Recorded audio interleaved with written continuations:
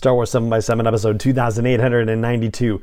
Oh boy, now we are fully caught up on the Kenobi series. We were talking about part 3 today, and of course it doesn't have a title, it's like the other two, so we are calling this episode internally, Not the Face! Punch it.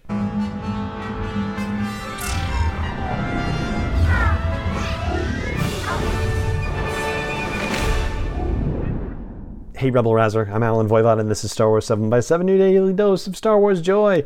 And thank you so much for joining me for it. So let's do this in a similar 7 highlight format as we've done the previous 2 episodes of the Obi-Wan Kenobi series. And we'll start out with a conversation that is also sort of a rhyming thing like I was talking about in the previous episode. And in this particular case, it's the question that Leia asks Obi-Wan about using the Force, and he has to say that's not how the Force works, or a variant thereof, which of course echoes what happens with Han and Finn in The Force Awakens. So we'll start with another rhyming situation. This is a particular thing that happens in The Force Awakens when Han and Finn get in an argument about the Force and that whole "that's not how the Force works" situation. Well, something similar happens here when Leia asks for the transport ship to go faster and can't you use the Force to make it go faster, and Obi-Wan has to say, yeah, that's not how it works.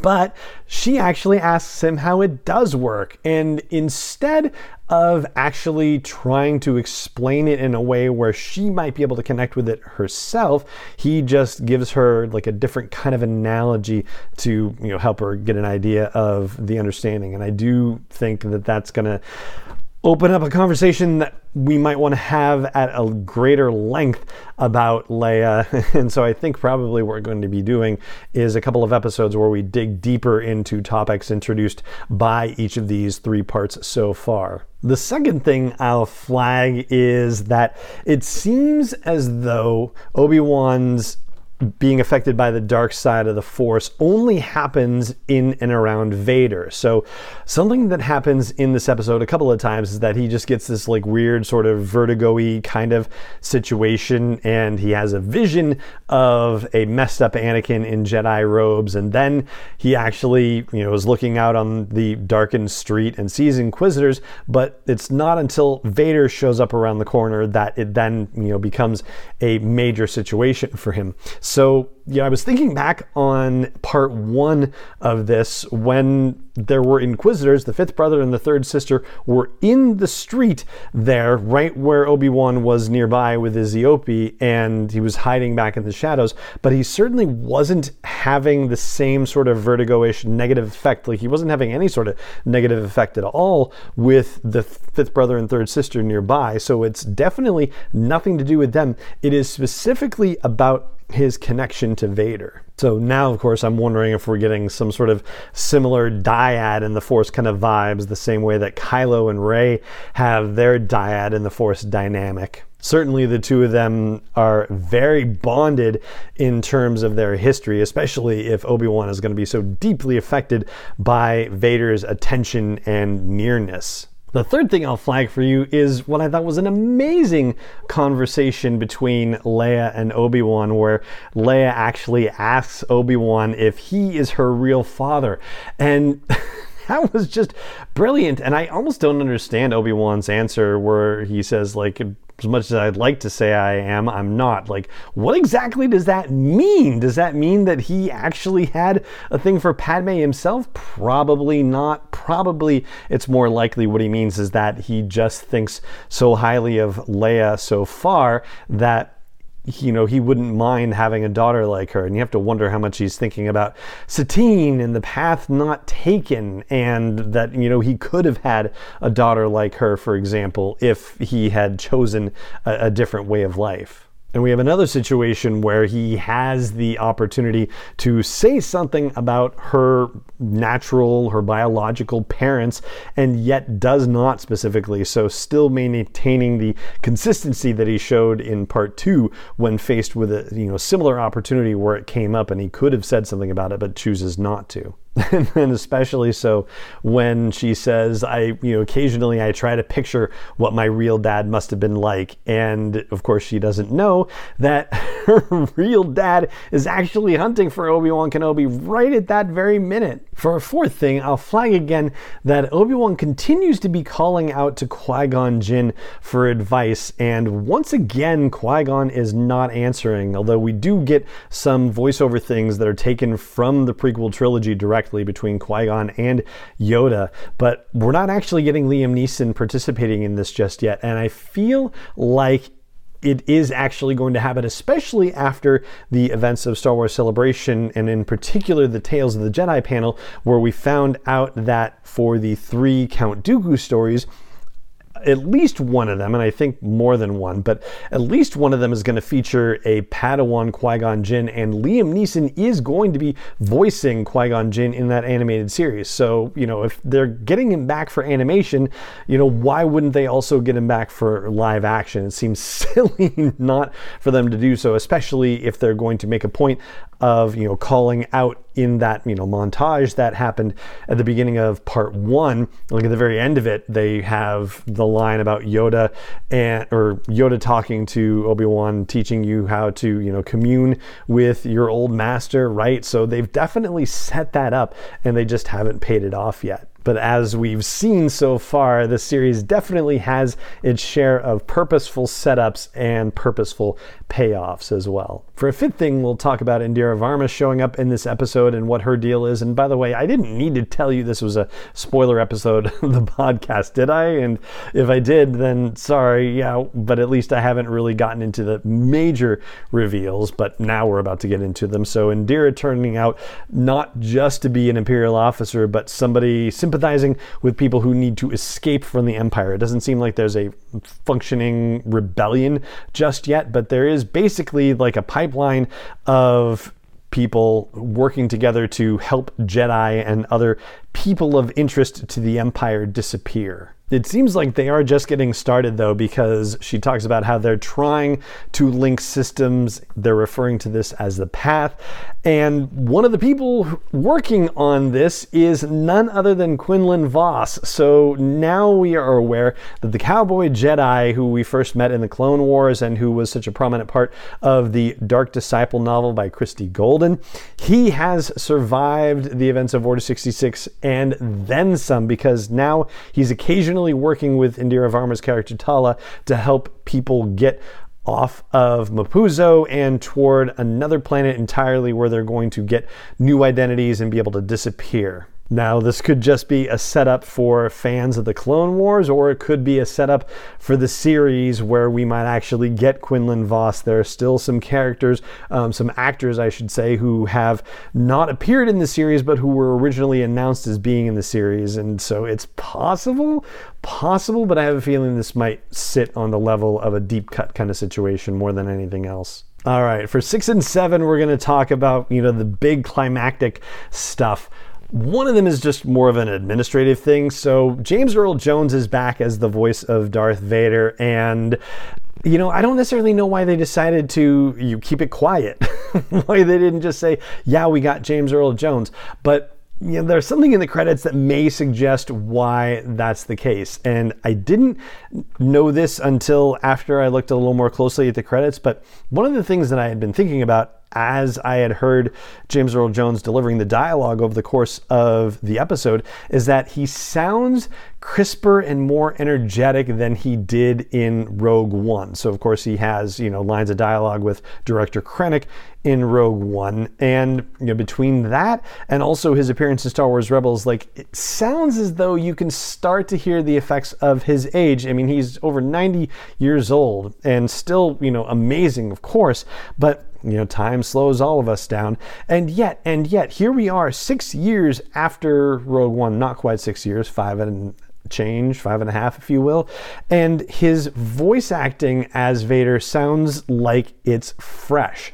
And so the thing that I eventually saw in the end credits is a reference to Respeecher, which is the same thing that had been employed to do Luke Skywalker's voice in The Mandalorian and the Book of Boba Fett. Now, I haven't seen anything that specifically says that James Earl Jones actually performed the voice and Reese Beecher just kind of cleaned it up and tweaked it a little bit, or whether it is totally auto-generated. But if it is totally auto-generated, then I will say it sounds definitely more in line with what we expect the voice to be, as opposed to what they got out of the Luke Skywalker voice from The Mandalorian and the Book of Boba Fett. It sounds like they have actually made an iterative leap in terms of the actual vocal performance. So yeah, I think there's more to be revealed about how that was created. But yeah, for our purposes, James Earl Jones sounds like a younger man once again. He sounds more like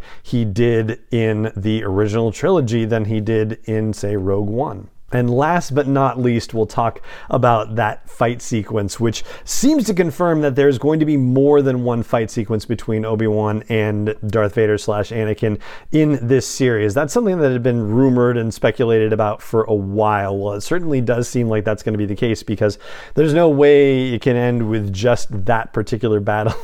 Like, they've got to have some other kind of confrontation here for sure. And I mean, I think we all want to see Obi-Wan and Reva get into some sort of lightsaber fight, and I'm sure that's going to be coming. But to have Darth Vader be in this and to not have them face off more than once, that seems like a rather silly proposition. So I definitely feel like we're going to see them face each other again. As for this particular battle, holy cow, the line from Kenobi saying, what's become of you, and Vader saying, I am what you made me.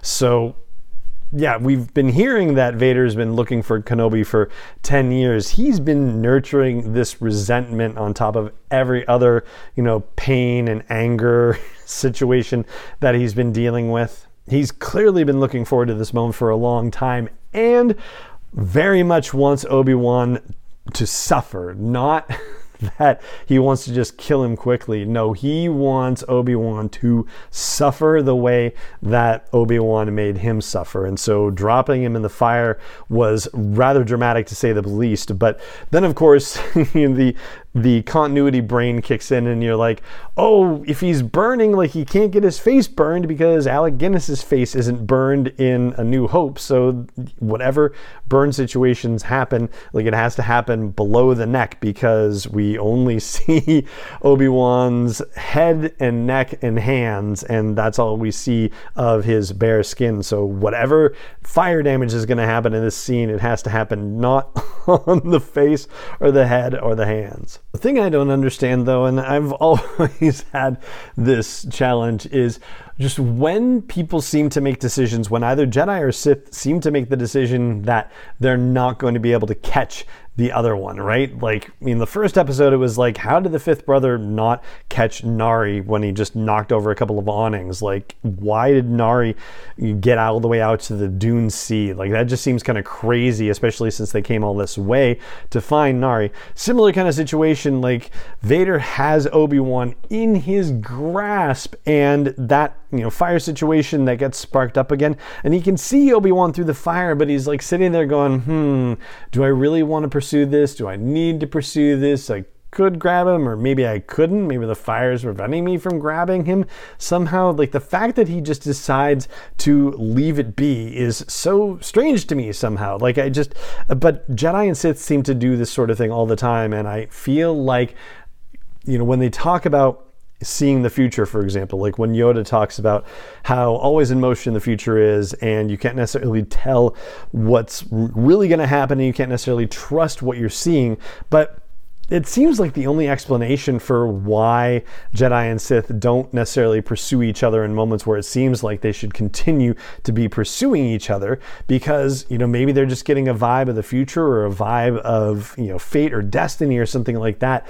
If in this moment Darth Vader is like having a moment thinking, this is not the last time I'm going to see Obi-Wan, I'm going to see him again very soon.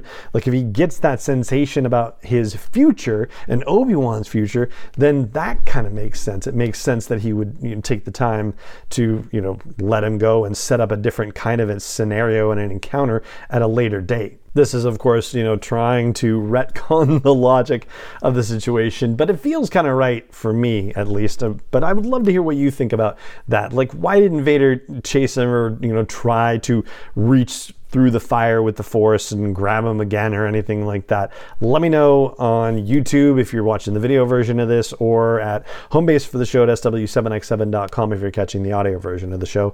And that right there is going to do it for the 7 highlights that I wanted to flag for you for this episode of the show. Just a couple of last notes. That is Zach Braff, who plays the little mole guy in this particular episode, which is kind of fun because his cohort on Scrubs, Donald Faison, has done the voice of Hype Faison in Star Wars Resistance. So now we get Zach Braff as part of this franchise as well. There's also a blink and you'll miss it kind of moment where if you look around the edges of the Inquisitor's main meeting room, you'll see cases where there are what appear to be youngling helmets and a whole bunch of lightsabers, and it makes you wonder whether these are the trophies of the people that they've hunted down that they're keeping there, and if so, like, then having youngling helmets there makes it really kind of a dark situation. And I'll also say that I think they're setting up a situation where Obi-Wan Kenobi is going to have to go into the heart of the Inquisitorius Fortress, because it looks like Reva is going to get Leia,